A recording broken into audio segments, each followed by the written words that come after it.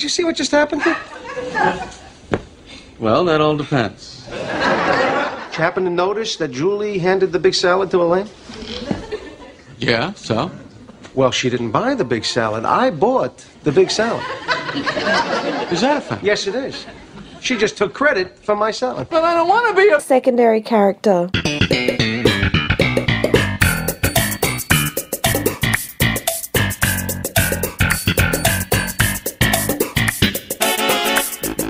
Hello there, and welcome to this week's episode of But I Don't Want to Be a Secondary Character, a Seinfeld podcast, where we take a random Seinfeld episode and talk about the secondary characters from that episode. My name is Stephen. And my name is Ivan, and I'm really sorry, Stephen. We were a bit late recording this. I had to get the big salad, so unfortunately, we had to record a bit later than usual. You have to have the big salad. The big salad. George's arm movements when he says that is one of my favourites. It's definitely iconic, isn't it? Definitely. Yeah. In case you haven't picked up on it this week, we are doing the big salad. I would say maybe not classic, but classic-ish episode. Definitely some classic moments. I would say the big salad is a pretty well-known sort of Seinfeld trope, or, Seinfeld thing, that sort of, kind of like the soup Nazi, no soup for you, or a thing that has transcended Seinfeld into just like popular culture. And it is food-related like the soup Nazi, so it makes sense. Yeah, I guess everyone eats food, so it's relatable on a broad scale. And one thing that was really interesting as well, Steve, if you noticed, so George and Jerry's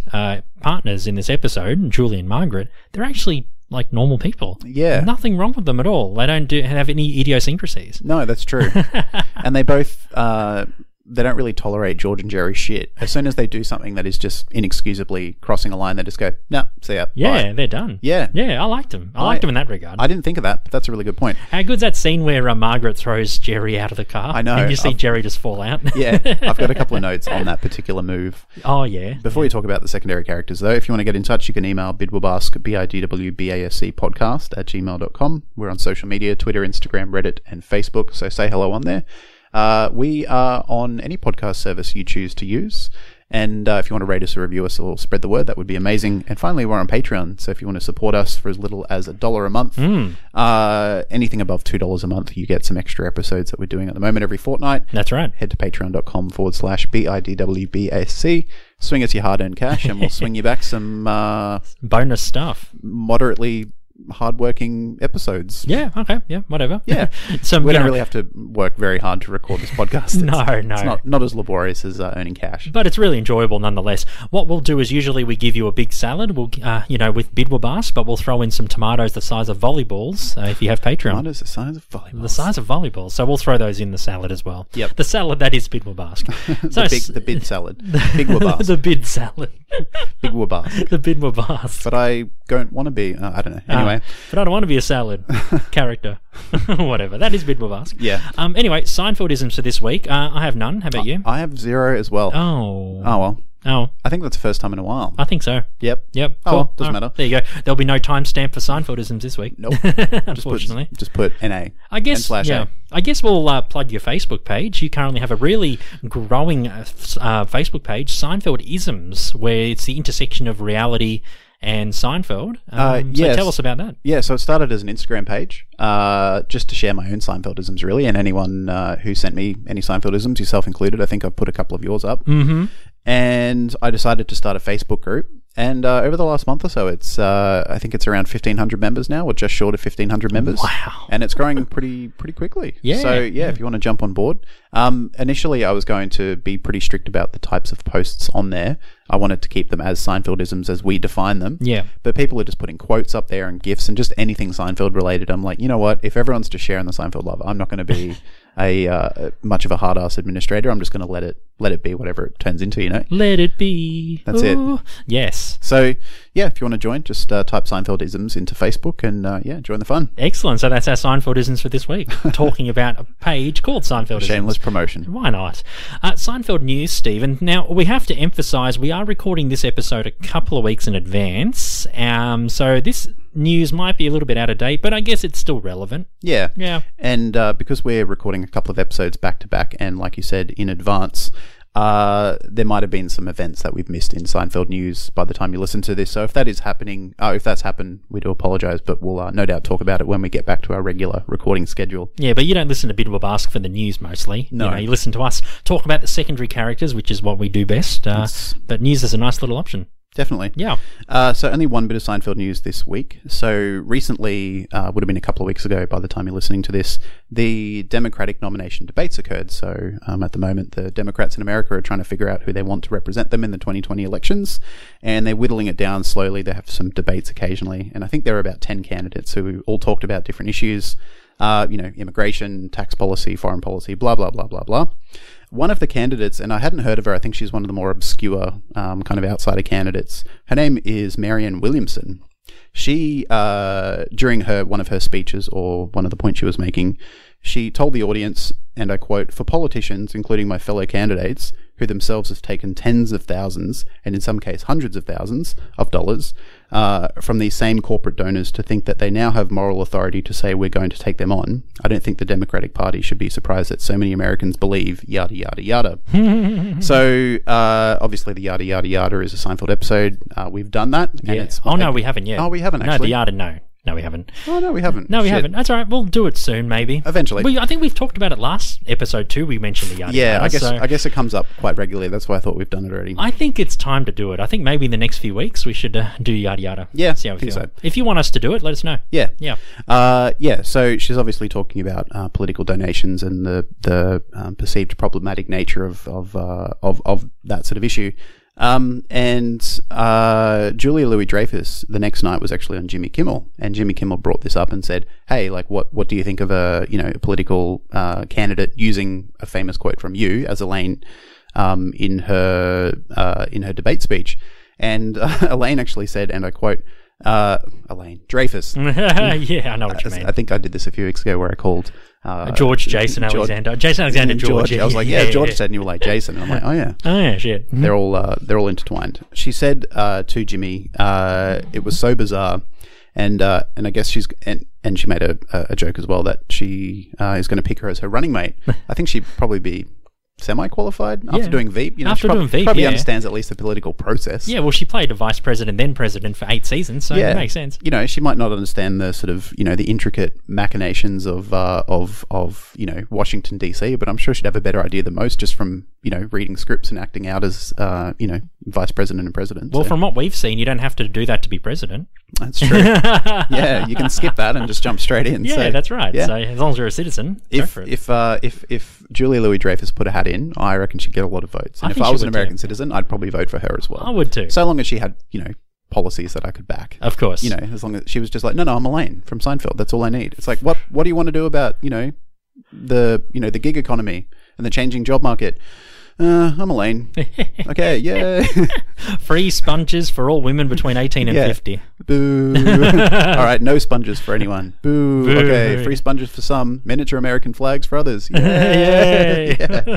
That's right. I reckon she'd still get a lot of votes, even if her policies were non-existent or shit. I think she would. Yeah, so after Julia playing the vice president and president for 8 seasons, now politics are getting involved in her personal life. So it's a bit of a, two-way street. Life imitating art, you'd say. Yeah, that's true. That's true. That's it. And that's all the Seinfeld news for the week. Very good. Let's take a very quick break, and when we come back, we are talking about The Big Salad, Season 6, Episode 2, a bit of a plot synopsis and some episode trivia. Today's secondary characters we're talking about are Julie, who is George's episode girlfriend, Margaret, who's Jerry's girlfriend, and Newman's ex. That's why Jerry can't stand her too much. Fictional baseball player Steve Genderson, who kills poor little Bobby Pincus, and the store clerk who tries to seduce Elaine. So we'll be back and we'll talk about those characters.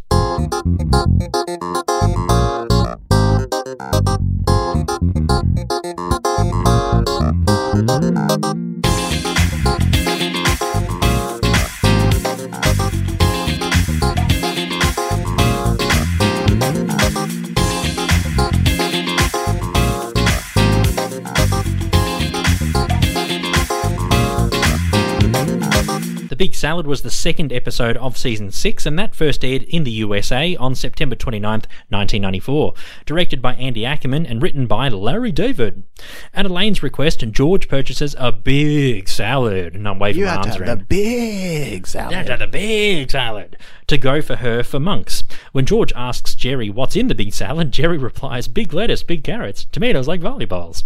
But George's girlfriend Julie, Michelle Forbes, appears to take credit for the purchase when she hands Elaine the salad in Jerry's apartment. George is displeased that Elaine thanked Julie for buying it and mentions to Elaine that he was responsible for the purchase. George's revelation eventually leads to a rift between him and Julie when the truth comes out. And the only insane person in that dialogue or that situation is George. I mean, Julie just acknowledges it and says, yeah, I know I gave her the salad, but, you know, I didn't make a big scene of it. I just literally just gave Elaine the salad. Well, that's her parting line. She says, all I did was give someone a package. Yeah, a bag. And Jerry just George just goes, yeah. Like, that's he it. just acknowledges how stupid it is. In I think hindsight, he just realizes, like, oh shit. Yeah. The truth in George's view is not that Elaine thanked the wrong person, but that Julie accepted the thanks. As George loudly explains, what I would like to know is how does a person who has virtually nothing to do with the big salad claim responsibility for that salad and accept the thank you under false pretenses? Julie understands perfectly well and says, like you said, George, all I did was hand someone a bag. George vows never to buy Elaine lunch again. Elaine must find a special mechanical pencil, the Rollermech 1000 for Mr. Pitt, and soon finds herself dealing with the romantic advances of the stationery store clerk, played by Jerry Levine. The clerk asks for her telephone number to call when he receives the pencil, but Elaine gives him Jerry's number instead. Later, after purchasing the pencil from a different shop, she agrees to go out with the clerk out of guilt when she hears that he went to great lengths to obtain the pencil. I had a fight with the foreman. And she's like, oh, did you? I like how she regrettably says yes when he asks her out. Yeah, that's right. Okay. You can see, like, the groan, like the look on her face. She just goes, yes, yes.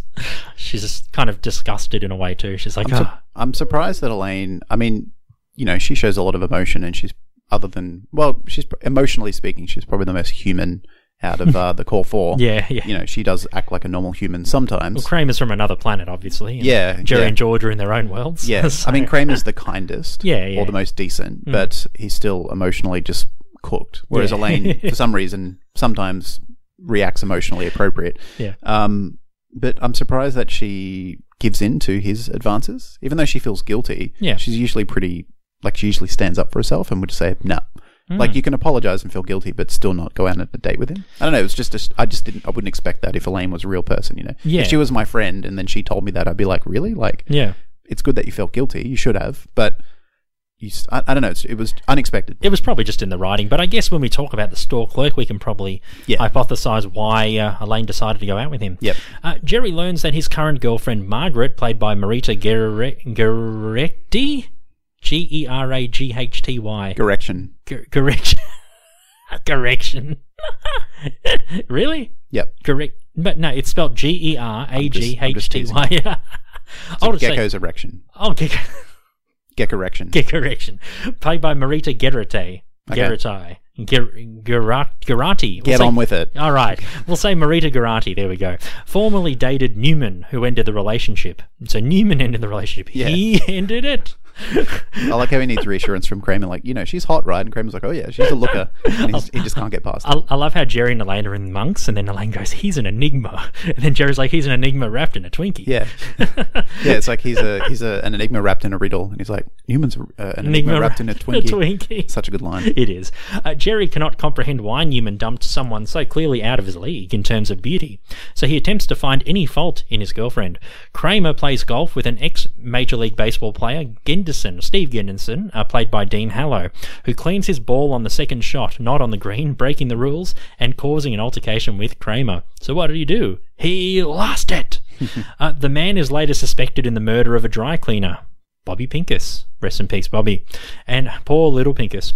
And Kramer helps the man to see his pet fish by driving in his white Ford Bronco in a low-speed chase down the New Jersey Turnpike. And that actually featured clips from the O.J. Simpson chase. Yeah. Yeah. Perfect. Other secondary characters include Barry Nolan as the news reporter, and Lauren Bowles plays a waitress at Monks. Nice. All right, trivia for the episode. I have a couple. What about you, Steph? I've got, Yeah, about 4 or 5. Cool. As I mentioned before, the high-speed car chase was used footage from the O.J. Simpson chase. What have you got? So the actress Lauren Bowles, who plays the just mentioned waitress at Monk's, she appears in 9 episodes of the series, including this one, and she's actually the younger half-sister of JLD. Ah, yeah, that's right. That actress, yeah. I'm not sure if she's the sister who passed away recently. Remember there was a sister JLD's sister. I don't know if it was her bio sister or half sister. I'm not sure. I think it was JLD's half sister, but no, I don't know which one. I can't remember. I'm sure we could look it up, but I'm sure we could. Yeah, if it is, that's sad. If not, that's not sad. That's sad. And speaking of Lauren, her and Michelle Forbes both would star in True Blood. The TV series, yes. Yep. And in Newman's apartment, when Jerry comes to visit and Newman opens the door, you can see a blanket with a pterodactyl on it that he was sitting on. Possibly a reference to Jurassic Park, which he was in a year before. Oh, you didn't say the magic word. And like a lot of Seinfeld episodes, this episode was actually inspired by a real-life event in Larry David's life. Yes. So the idea came to him one day when he paid for someone else's salad, and the recipient of said salad thanked someone else and not him. Yes, there you go. Perfect. So that worked out. Yeah, I mean that Larry David as a character in Curb Your Enthusiasm and as a person in real life, I could just so imagine him being so hung up on not being thanked for a salad, like something so dumb and insignificant. Well, that's what it's all about. That's what George is based on, Larry David, so it works out really well. Definitely. I could definitely see him do that in real life. As I mentioned, Jerry Levine, he plays the stationary store clerk. A couple of other people who tried out for the role are Ryan Stiles and Dave Foley. Yeah, there you go. Ryan Stiles from Whose Line Is It Anyway? The tall, lanky guy. Oh, yeah. He auditioned for the role. I reckon he would have been good as the station clerk. And he was in the Drew Carey show as well. Was he the close talker? No, that's Judge Reinhold. Oh, okay. No, Ryan Stiles is the tall, lanky guy from Whose Line Is It Anyway? Yeah. And he was in the Drew Carey show as well. Okay. Yeah, he's like a comedian actor. Yeah. I can semi-picture his face, but for some reason he's reminding me of the close talker. What's his name? Judge Reinhold. Yeah, no. What's the character's name? Aaron, close talker. Yeah. I don't know. I think because they're both semi, tallish and kind of lanky. Similar with fair hair. Yeah. Very similar. Yep. Yeah, so they tried out for the roles, and that's all the trivia I have. So. I have one more. Yeah. So this is the first episode to use the more extensive exterior set for New York. Yeah. There's a lot of scenes where, the opening scene where Jerry and Elaine bump into George and Julie outside, and they have their little exchange. And I think there's a couple more scenes as well where they're outside, and you can tell it's a bit more of a complicated, built out set. There's a lot more going on. Yeah, obviously the budget became bigger, Seinfeld became more popular. Yeah. And they had more funds. For sure. Yeah, so they were able to do it. Yeah, and then that was the normal outdoor set that they used going forward after this episode. Excellent. Yeah, no, pretty cool, eh? Yeah. It's funny what happens when you get some extra money. Yeah. The bigger budgets, bigger sets, and bigger production. That's it. Values. All right, let's talk about Julie, yeah? Sounds good. Played by Michelle Forbes. She's appeared, like I mentioned, in TV shows including True Blood, as well as Orphan Black, 24, and The Killing, where she was nominated for Supporting Actress Emmy for the role. She has also appeared in the films Escape from LA and The Hunger Games Mockingjay Part 2. Okay. Yes. So Julie, like I mentioned at the start, she's just a very normal person. She's very rational. She doesn't seem to have any idiosyncrasies that I'm aware of. No weird quirks, and she's just pretty level-headed, I think. She's in a way kind of like Susan, She kind of has the Susan vibes. You know how Susan's really level-headed to George to try and balance out his neuroticism? Yeah. I think Julie has that kind of effect on him too. Okay. Yeah. Do you think that's what... Okay, yeah, no, that's fair. Yeah. I thought because she mentions a couple of writers and journos that she really likes, and she invites George to go to the Guggenheim with her mother. Yes. And George declines. And George tries to relate to her because one of the sports writers he likes has a similar last name to one of the, artistic creative people that she likes. Yes. He's like, it's a fun name to say. You should say it. You should say it. And I think, she's obviously more into intellectual pursuits than, sort of bread and butter working class pursuits like sports and, food. Yeah, she's very artistic. Yeah, it kind of reminded me of the dynamic between like Frasier and Frasier's dad. Frasier's dad, Marty's just likes baseball games and hot dogs and, a domestic beer at the pub with his mates, whereas Frasier likes the opera and, academia. Yeah, Kind of similar difference of interest. Yeah, Marty's more of like Americana. Yeah, he's just a working class blue collar guy, blue-collar whereas guy, Frasier is a bit more, high society. Yeah, that's with the transatlantic accent. Yeah, the fake accent. The fake accent, yes. yeah, I'm going to say that maybe she's maybe that's her career as well. Maybe she's an academic or a writer, or and I think that I wouldn't be surprised. I could see her like being a writer for, say, like the New York Times. Yeah, doing like op-eds and stuff. Yeah, things like that, or articles. Yep. And I think that's her sort of social circle. That's the world that she exists in, and that's where she thrives, because I think, she's a smart woman and she likes, being around those places and around those sort of people. Yeah. One thing I did notice as well is in that opening scene that I mentioned before when they're on the street, I can't remember what line she reacts to, but I think Elaine sort of makes a joke or whatever, and she laughs, and George kind of embarrassingly laughs, and she's got a really unimpressed look on her face. She's just like, okay. So I think, I don't know, maybe she, straight away, maybe she thinks that Elaine and Jerry are like below her. Like, there was sort of this, not arrogance, but this sense of subtle superiority. Yeah, she's got a superiority complex. Yeah, not in like an overt way. I don't think No. She doesn't explicitly, say No. And she's very nice to them when she's around them, and she never sort of criticizes them or looks down at her nose at them. Yeah. But I think it's almost like a subconscious thing. She's not even aware that she's doing it, maybe. I think because she's probably used to being amongst high society artists, intellectuals, educated people. I think she's more used to those kind of circles. Yep. But the question is, how do you think, I don't know if you mentioned this before, but how do you think Julie and George met? I don't know. I mean, they could have just met like on the street or in a cafe or been introduced through someone.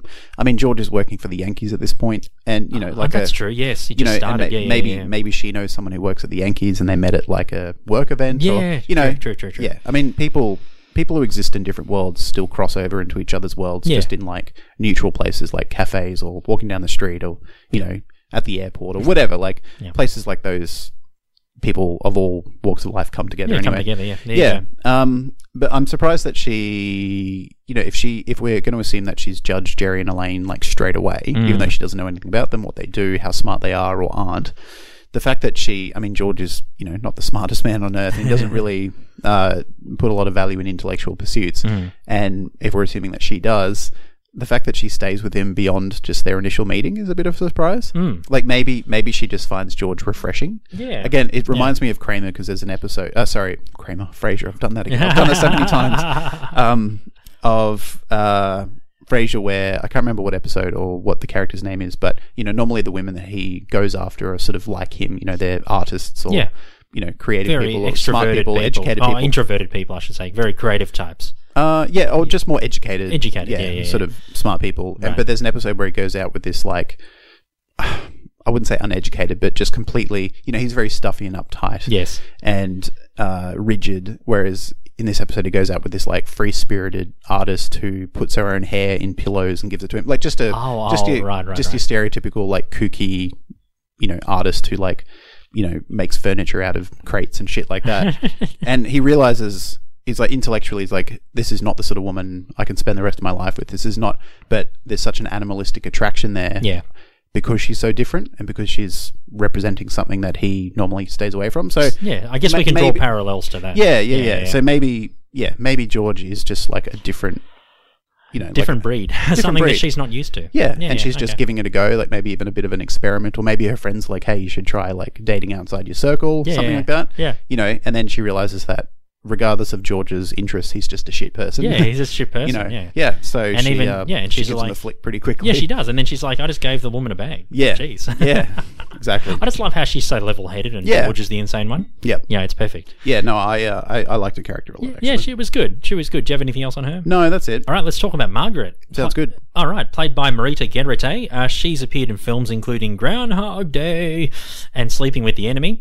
She's also been in TV shows such as Touched by an Angel, Mad About You, and Judging Amy. And just like Julie, I should say, Margaret is very similar. I mean, she's got no idiosyncrasies, no quirks, nothing really out of the ordinary for her. The only thing that Jerry has beef with is that she dated Newman. Yeah, and that's not even about her. That's about Newman. It's about Newman, yeah. So Newman claims that he was the one that broke it off. So I don't know. What do you think happened? What do you think Newman Do you think Newman got Well, sick of her? Newman or? says that she's not pretty enough for me. Oh, she's not pretty enough. Oh, yeah, true. Yeah, You know, when yeah. he says something about, I like a pretty face, but I like a really pretty face. Yeah, yeah. So, Newman obviously has high standards for himself look-wise. He only dates 10s. Well, to and be maybe to him, Margaret was an 8 or a 9. Well, it Not makes quite good enough. sense because in the betrayal, he wishes for that beautiful blonde woman in the magazine, and he ends up dating her. Yeah, yeah, in the 'cause convertible. Yeah, in the convertible. Yeah, because Yeah. he uses Kramer's wish. Yeah. yeah, that's right. Yeah, Yep. so so Newman is able to do it. He can climb trees and pick up beautiful women. He's got standards and he doesn't compromise. No, he doesn't. There's more to. There is actually more to Newman than meets the eye. Yeah, there's something underneath that squishy Twinkie. Yeah, Jerry's like, no, there isn't. No, just more Twinkie. There's more Twinkie. I think probably Margaret was just charmed by Newman. I think Newman, we have mentioned in his What's the Deal With episode a couple of years ago that Newman's an intellectual. Yeah. He would have gone to college and studied English or literature, and I think he's very articulate in his speech. He probably used that to court Margaret. And I think Margaret was really attracted to him. So I think Newman has a way with words when it comes to dating women. He knows how to say the right things. Definitely. Yeah. So I think she was probably attracted to him in that regard. Yeah. Yeah. I think she's a lawyer as well, because there's a scene where, I can't remember what she says, but she says a bunch of legalese crap. Yeah. And it comes across as, rather than, you and I might know some general things about the law or some laws or some rights that we have, but, we wouldn't know the ins and outs of the, the legality of certain situations. Whereas she, I can't even remember what she says, but she says something and it sounds lawyerly. So I'm guessing that maybe she's a lawyer. Yeah, And she's she in the wears- legal profession, yeah. Yeah, and she wears, there are a couple of scenes with her in it. She's wearing like a business suit. Yeah, suit. Yeah, I noticed that too. Yeah. Yeah, so It's very I'm suit. going to guess she's a lawyer. Okay, cool. She's a lawyer. Yeah, or a judge, or like a highly educated, well-paid legal person. Yeah, in that field. Yeah, whatever Definitely. it is, barrister. Well, whatever they call barristers over in the US, I got no idea. Barristers? No, I don't think so. I think barristers are Australian. That's an English term. English, yeah. Yeah. Anyway, whatever you call them in the US, she must be one of those Lawyers. Lawyers. Law talking guys. Can you imagine a world without lawyers? Yeah. Do. So good. Simpsons. So, geez, with Margaret, I guess I can't really fault her for anything. I mean, she's obviously quite aggressive. She pushes Jerry out of the car. She's got a bit of strength. Yeah, I mean, it's strong. almost like cartoony. Yeah, the it strength, is. the fact that he, she's like sitting opposite him. There's a handbrake and a gear stick and a middle console between them, and she can still open the door, like reach past Jerry to open the door, and somehow push him or kick him so hard that he literally comes flying out the car and lands like 3 feet away from the car, like on his bum on the curb. Yeah, that's right. Yeah, I thought that was pretty funny. It was pretty comical. Yeah, it was good, but it made sense because obviously Margaret had enough, because Jerry in his head, he could just see Newman in Margaret, and then Margaret was like, kiss me, and Jerry couldn't do it, and Margaret said that's the last straw. That's it. I think there was no animosity between her, for her towards Newman, and Newman was the one that broke it up. I don't think she had a problem with Newman. No, I mean, she was cordial to him when he sees her in Jerry's apartment. Yeah, that's right. And she never makes mention that. Well, she never indicates that she wants him back or that she was upset. She was probably hurt for a little while because it never feels nice being dumped. But 3 dates isn't a lot. No, it wasn't a substantial relationship. Yeah. She probably just felt shit for a couple of days and then got back on the horse and started dating again. Yeah, but I'm convinced that Newman's articulate charm probably won her over, and she probably looked at him and said, "Oh, look, he's a fat guy, but he's really sweet." But I'll work body through it. weight isn't an issue. No, it's for a not lot an of issue. people. No. But what I'm saying is, Jerry's repulsed by Newman and his appearance, but for Margaret, she didn't care. I think she just liked Newman. She just liked him for who he is. Yeah, exactly. Yeah. I mean, surely there would have been a point where she would have seen his more like skeezy personality traits, because he's a bit of a creep and he's a bit weird. He's pure evil. Yeah, that's what Jerry says. I think, but Jerry. Have you looked into his eyes? He's pure evil. Jerry exaggerates a bit. He does. Like he hates him, so he blows up his bad qualities quite a lot. Yeah, he does. So I'm sure Margaret would have seen the full Newman at some point and realized, maybe he's not everything he initially thought he was. I don't think she would have actually. I have to disagree. Okay. I think Newman was still trying to court her, but then it was actually Newman that broke up. So maybe she never saw the evil side of Newman. No, I just said she would have eventually seen it. If Eventually, they continued dating. Sorry. Yeah. No, you're right. Yeah. If they continue dating. Maybe that's why Newman broke up with her. Even though he said, or maybe, because he says to save face, You know, and a lot of people do it when they break up with someone. A lot of people break up with people, and I've done it myself, thinking that the person that they're dating is not good enough for me. So they'll eventually dump me. So I'll just do it now to spare myself, you know, the pain and embarrassment of being dumped. But it's, you know, it's an insecurity thing. Newman at points doesn't show.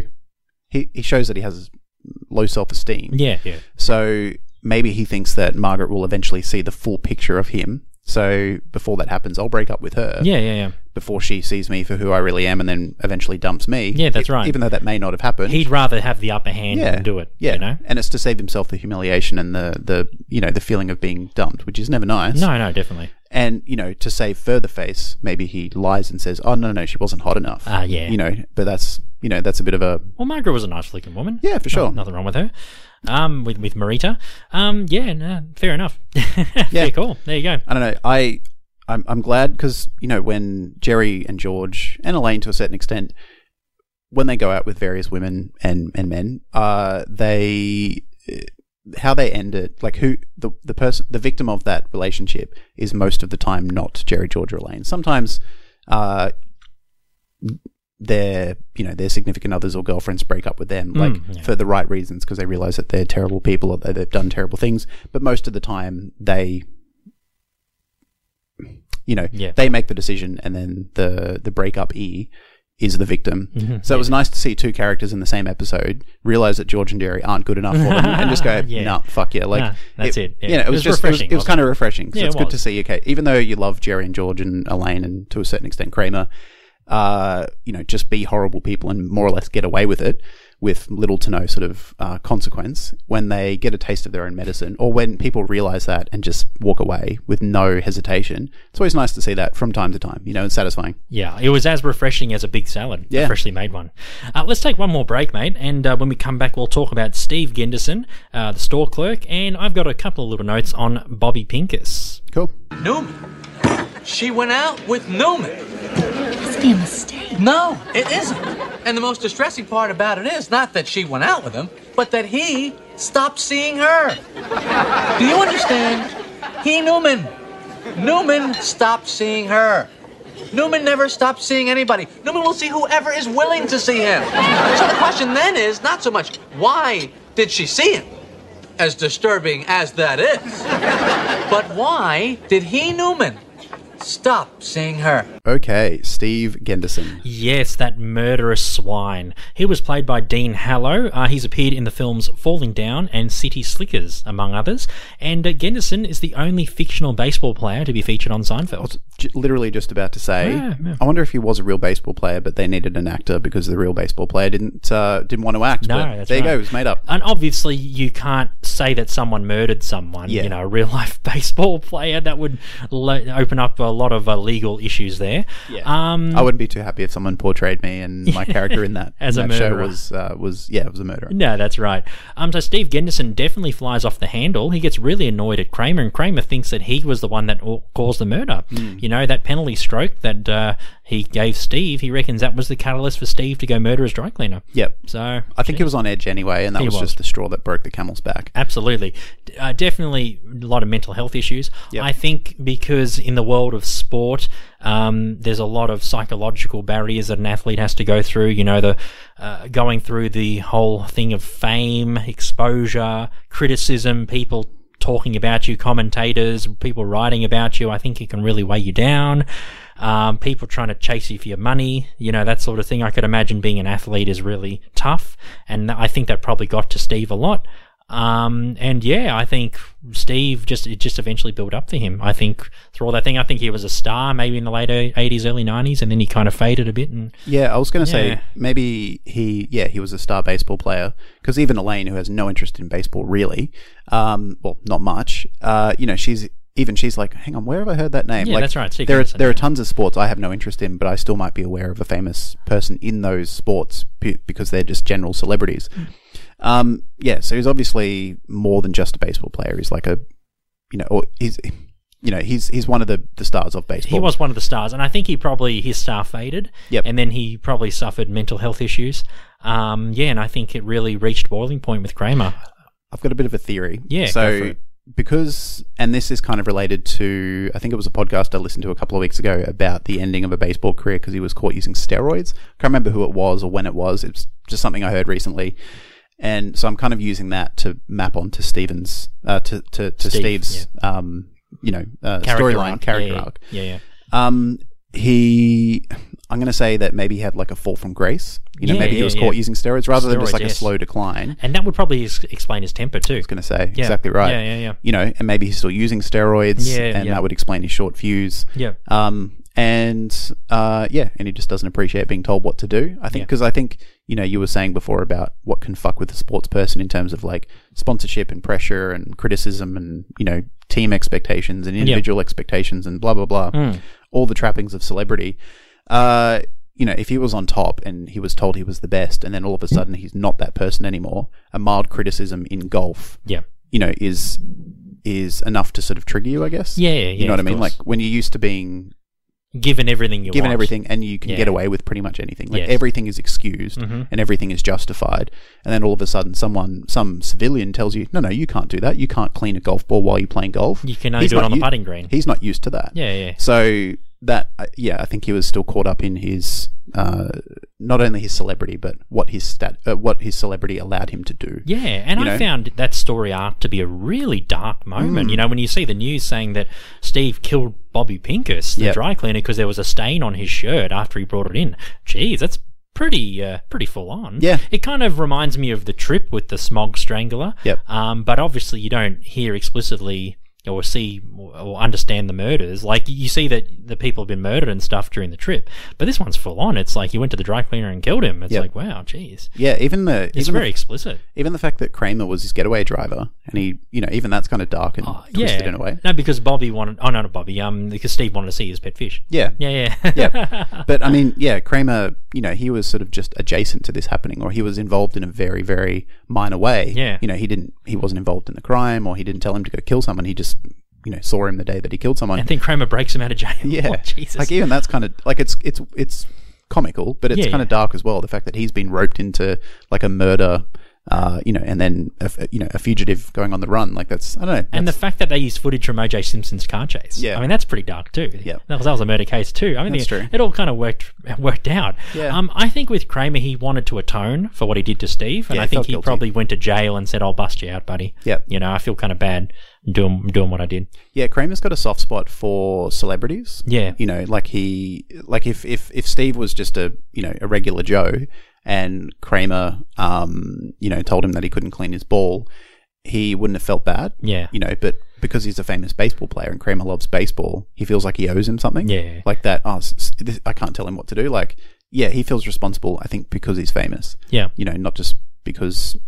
Oh, with the exception of Keith Hernandez, though, in The Boyfriend. They blame true. Keith for the spitting. That's true. So but he's not that's directly different. involved. No. He was an observer. That's right. He wasn't directly involved in that. So I think that's a bit different. No, Kramer was. He got spat on with Newman. That's true. Yeah, in The Boyfriend. But no, I see what you mean. He does have a soft spot for He doesn't have a celebrity. personal relationship with Hernandez. No. You know what I mean? Like, it was just an incident that happened years ago with Newman. Yeah, whereas yeah, this that's right. one... He was playing Steve, golf with Steve, Yeah, like, he's yeah. obviously got a friendship with him. Yeah.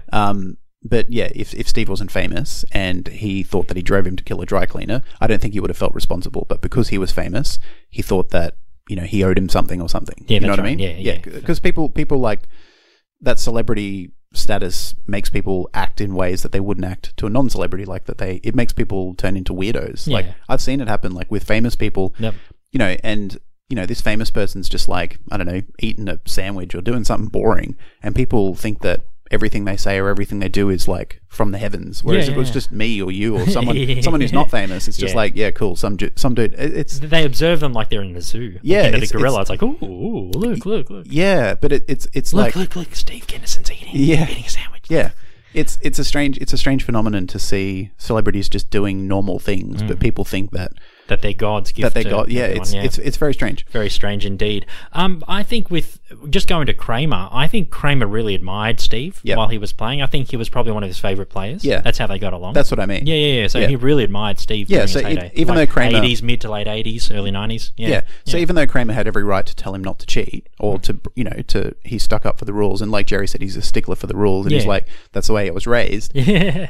Yeah. The fact that he thinks that leads him to kill someone. He wouldn't have done that if it was Jerry playing golf and he told Jerry off and then Jerry flew off the handle. I don't think he would have felt responsible. He just would have been like, well, that's your fault. Holy shit, that's dark, man. Yeah. Really dark. Yeah. But anyway, yeah, it is a bit of a dark storyline. What do you think happened to Steve? Do you reckon they end up chasing Steve and Kramer down? Yeah. Yeah? Yeah. Do you reckon they shot Steve or they arrested him again? Or Well, I think like a big shootout? Look, if you don't want it to get any darker, I'm not going to say he got shot. He got arrested again. Yeah, I think he just got arrested, and then I don't know. I reckon he would have, because he seemed pretty calm in the car. Like he didn't seem enraged, or I think he'd realised what he'd done. Yeah, and he was just scared and frightened, and he was on the run. And I think he would have told the cops not to arrest Kramer. I think he would have, tried to get Kramer out of it. Sort of thing, because he thought, well, Kramer's done something for me. I need to do something. I can't bring him down with me. No, that's probably what it is. He probably figured something out. Yeah, money talks. Yeah, yeah, that's true. Like Steve Gendon said something. Gendison said something. He bribed us $500,000. So Maybe we'll let him off. That's it. Cool. Yeah, that's all I have on Steve. Let's talk about the last secondary character, the stationary clerk, or the stationer, as he's credited. Yeah, well, actually, we'll talk about him, but then I have a couple of notes on Bobby Pincus. Okay. But anyway, we'll talk about the store clerk, or the stationary clerk, played by Jerry Levine. He appeared in Teen Wolf, Born on the 4th of July, and Wag the Dog. Nice. Films.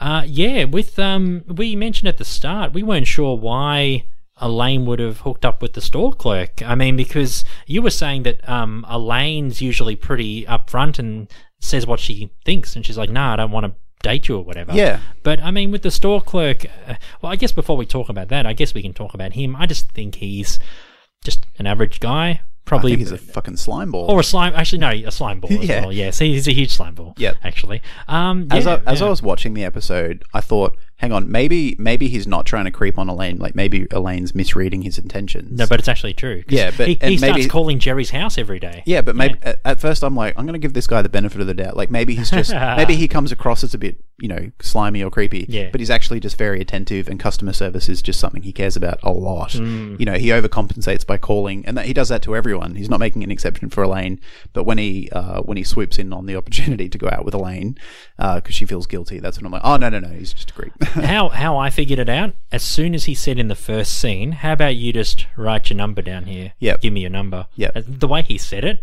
But that was my point. I'm not gonna interpret how he says something. Yeah. I'm gonna interpret what he's doing. Like the words he's using and the actions he's taking, even though it is perfectly interpretable as being creepy and weird. But the minute he goes, oh no, I'm going to use this opportunity to get a date out of this situation, that's when I was like, oh no, he's just a creep. He's just a creep. Yeah. I'm just saying, like, I was trying to be give him the benefit of the doubt, but then I'm like, no, you can't. No, he's weird as hell. Yeah, he is. Yeah, definitely. Yeah, very unprofessional, very strange. He seems to be quite committed to get orders done. Like, he'll go to lengths to even fight with the foreman at the distribution center to get the pencil. So, he really, I think he does that probably for Elaine mostly, but I think he probably does it for most customers. He probably doesn't do it as quickly or speedily as he did for Elaine, but I think he kind of goes out of his way for people. Yeah, there is an element of bending over backwards to satisfy the customer, or to go above and beyond for sure. But I think usually he'd probably say, instead of to Elaine, I'll get it in a day or two, or whatever it was. For others, he'd probably say, within a week or something. Yeah, he'll give them a realistic timetable. Yeah, that's right. Whereas Elaine, he'll do anything he can to. He kind of, in a way, reminds me of. I can't remember the character's name. The guy who Elaine meets on the train. The guy, the TV guide. Oh, the TV guide. Yeah. Just immediately becomes obsessed with Elaine. Ricky? I think Ricky. I think it was Ricky. I can't remember. Yeah, but just immediately becomes obsessed with Elaine. Yeah, Elaine's very obviously uncomfortable and skeezed out. Well, in the later episode, The Pie, he ends up making the mannequins. Yeah, exactly. In the shape of Elaine. He's obsessed. Yeah, I don't think the stationer would have gone that far. No, probably not. But they kind of just reminded me of like two creeps who just immediately become obsessed. Yeah, and with just Elaine. Step over the line in massive ways. Well, Elaine does have that sense of sensuality and attraction about her. So, she's a very attractive person. Yeah. But still, like, you can rein it in and not make someone very obviously discomforted with the situation. I think so. Definitely. Yep. Yeah. Do you have anything else about him? No, nothing about him, but just Bobby Pincus. Yep. He was an off-screen character. We only see a photo of him on the news report. I didn't Do we mention him? At least give him a. I know you mentioned every unseen character in there. What's the deal with the unseen characters? Yeah, I think I might have mentioned Bobby Pincus. I mean, we didn't talk about him, but at the end, you ran through a list of all the unseen characters, and I'm sure he was in that list. Yeah, I'm sure he was in that list too. But yeah, Bobby Pincus, you only see like a picture of him, but I think Bobby is just a regular dry cleaning guy, and Yep. you know, the fact there was still a stain on the shirt, it must have been a pretty serious stain. I'm guessing it was probably unintentional. Like, he didn't mean to keep the stain, you know. And then Steve just on that day he just happened to lose his shit and kill the poor bastard, probably Yeah. beat him to death or something. Jesus. I know, rough, and poor Bobby copped it. Poor Bobby. little Pincus. Poor Bobby Pincus. Poor little Pincus, as Kramer says. So I think Kramer knows Bobby Pincus as well. Yeah. Yeah. I'm sure he's a local character in the neighborhood that Kramer's friends with because he's friends with all the local characters in the neighborhood. Yeah. But it's interesting how they made a murder like that a comedy, you know? It's interesting. Yeah, I guess because it doesn't focus a whole lot on the murder. No. It's more about Steve's actions after the murder. Yeah. It's not, it doesn't come across as like, you know, should have they done this? After and before the murder. Yeah. Pre and post, yeah. Yeah. You know, definitely. it's what they do. Yeah, after it happens and After their the murder. reactions about it. Yeah, the Than murder fallout itself. from the Like, you murder, never see. yeah. I think if they showed it, or even if they showed Bobby Pincus, or, you know, because it all happens off screen and they don't really detail it, it's not so dark, but it's still, Yeah. murder is still a dark topic to Oh, even bring absolutely. into a script. Yeah, it doesn't feel as rough. No. If it's all implied. Yeah. So anyway, that's all the secondaries that I have. So out of the... Oh, actually, you know what? I don't actually have my list open yet. Jeez. So every week we rank the episode of Seinfeld that we've done in our top whatever it is. So we've done 94 episodes as of today. Yeah, so where does the Big Salad sit for you in the top 94? It's number 33. 33. Excellent. Not a bad position. Yeah, no, I really liked all the storylines, classic lines in it, and like I said before, when Julie and Margaret, you know, just don't cop any of George and Jerry's shit and just sort of say, "No, fuck this," and walk out. I'm, you know, it's if it happened every episode, it'd be pretty boring, but when it happens occasionally, it's kind of satisfying. Yeah, definitely. Yeah, but yeah, just a funny episode. Lots of lols. Yeah, I agree. When Kramer walks in there and he tells his golf story as well, is I can't remember I can't do the sound he makes, but you know when Jerry's like protesting or trying to like offer a different point of view, and Jerry just goes like he does a weird sound with his lip. Yeah. I can't do it. No. But you don't want to do it on the microphone. No. It sounds a bit awkward. Yeah, spit all over your It's like microphone. brrr, or something. It's kind of like that. Yeah. No, good episode. What about you? Number 48. I think with this one, it's not in the classic tier of Seinfeld episodes, but it's probably the second tier under it in terms of, you know, memorability and, you know, characters and that sort of thing. Yeah, I really like Julie and Margaret, and I found it really refreshing in the fact that they didn't have any quirks or any issues. I think they're just like regular, educated people. Yep. You know, and, you know, they saw George and Jerry for who they were, and they were smart enough to leave them. Yep. Yeah, so I think it was nice and refreshing, something different. Definitely. Because usually it's the episode girlfriends who do something to cause Jerry and George to break up with them. You know? Or sometimes. Or it can be Jerry and George as well. Yeah. But sometimes it can be one little thing and that annoys them too. So Yeah. it can go both ways. Yep. No, but I just found it really refreshing. It was nice and different. And an episode that I enjoyed. Awesome. Yeah. Do any of the secondary characters make your list of top secondaries? No. Nah, neither. Oh, good. But special, I mentioned a Julie and Margaret. Yeah. Yeah. Yeah. No, they're in the honourable mention list. And poor Bobby Pincus. Poor little Pincus. He's in the you know, the Bidwabask in memoriam. Yes. You know, in the Bidwabask graveyard. Her and him rather, and Susan and Yeah, I'm sure there's a couple of others. Fredo the parrot. Yeah, and is there a dead dog in there somewhere? Isn't there another animal that dies? Oh, maybe. No, probably not. Anyway, Anyways, we'll find out. Yes, so that is another week. Oh, but I don't want to be a secondary character. Thank you so much for listening. If you want to get in touch with us, you can email bidwabaskpodcast, BIDWBASC at gmail.com. You can check us out on all forms of social media, Facebook, Twitter, Instagram, and Reddit. We are on all podcast services, so if you want to rate us or review us or spread the word, that would be absolutely amazing. It sure would be. Yes. And finally, we are on Patreon. So if you head to patreon.com/BIDWBASC for as little as $1 a month, you can get all sorts of goodies. So check out what we do over there. Yes, my name's Ivan. And I'm Stephen. And next week's episode is going to be Season 8's The Comeback. So, really good episode. Actually, really, it's an episode which, like, I really enjoyed. Yep. But yeah, I can't wait to talk about that. And we're recording it straight after this because We we are. are doing a back-to-back episodes. Yeah. So yeah, can't wait to do that one in a few minutes. Take a sip of coffee and go for a piss and then come back and talk about the comeback. Yeah, and let's munch into this big salad, dig into it, you and I, finish it off, and we'll start recording. Scarf the some new one. prawns. Yes, scarf some prawns. Yeah, we're going to go to the seafood shop and get some prawns, and we'll eat prawns throughout the recording of the episode. or if you just shrimp. yeah, shrimp. Yeah, so if you hear chewing, Yeah, Yeah. that's right. Well, you can't eat them, but I do. no, I'll smell them. Or you can just give me the insults. Hey, true. Ivan, the ocean called. They're running out shrimp. That's true. You know. And you can spend the rest of the episode trying to think of comebacks, like mumbling under your breath. Going, oh, that's what I should have said. Or I'll just say the life support machine called. True. Anyway, we'll see you next week for the comeback. Thanks for listening.